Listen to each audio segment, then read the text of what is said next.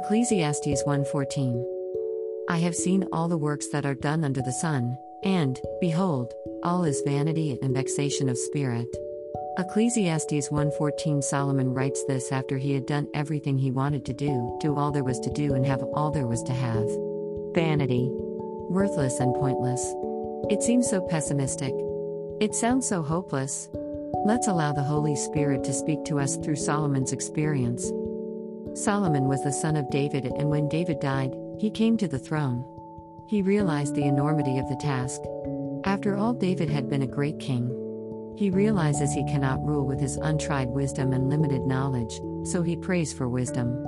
Give therefore thy servant an understanding heart to judge thy people, that I may discern between good and bad, for who is able to judge this thy so great a people? 1 Kings 3-9. And God gives him wisdom, knowledge, riches and fame. He was the wisest man to live. He was the richest to live. So, King Solomon exceeded all the kings of the earth for riches and for wisdom. 1 Kings 10:23. But Solomon, in all his wisdom and knowledge, in all his riches and fame, came to one conclusion. Everything here on earth, our work and our striving, is vanity. And so, we come to every man's question.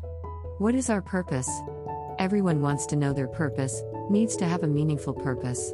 Through Solomon we find that all the riches of the world, all wisdom and knowledge do not fulfill man. Solomon comes to one conclusion. Let us hear the conclusion of the whole matter: fear God and keep his commandments, for this is the whole duty of man.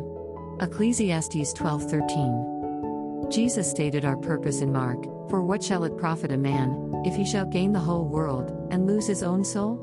Mark 8:36. And Paul came to his conclusion after he had been successful in his world. But what things were gain to me, those I counted loss for Christ.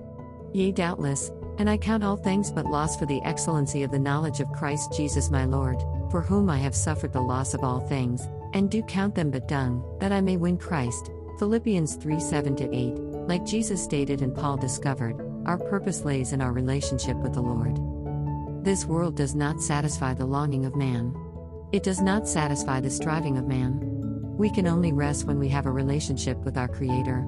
He made us to have a relationship with Him. But through the enemy's deception and man's rebellion, we were diverted to a life of struggle ruled by the kingdom of sin and darkness. But God rescued us.